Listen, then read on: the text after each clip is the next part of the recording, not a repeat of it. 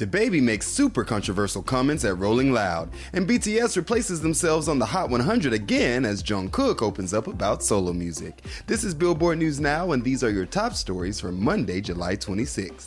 Bringing on the controversy, DaBaby went on a rant at Rolling Loud that people are calling insensitive and homophobic. He said to the crowd, "If you didn't show up today with HIV, AIDS, or any of them deadly sexually transmitted diseases that'll make you die in 2 to 3 weeks, then put your cell phone lighter up." He continued, "Fellas, if you ain't sucking in the parking lot, put your cell phone lighter up." Internet personality T.S. Madison tweeted, "What was the reason? Do you know how many gays truly buy and stream your music? And do you know the amount of people who are living with HIV AIDS that you attacked for nothing?"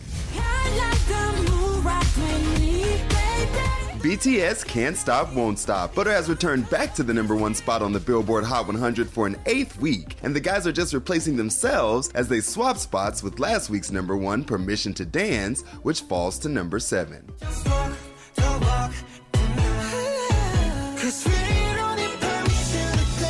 Before Permission to Dance nabbed the #1 spot, Butter held on for 7 weeks straight. Now with its 8th week atop the chart, it ties Olivia Rodrigo's driver's license for the chart's longest command of 2021.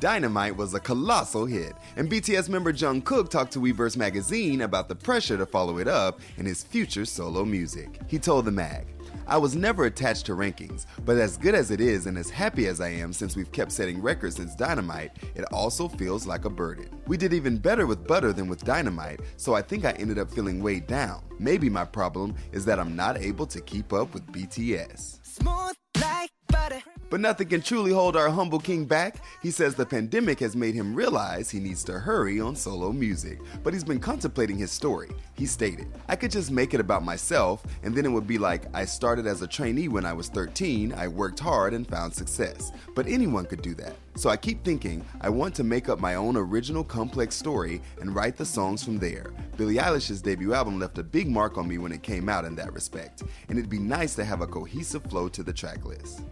That's gonna do it for today. Running it down for you always, I'm Tetris Kelly for Billboard News Now.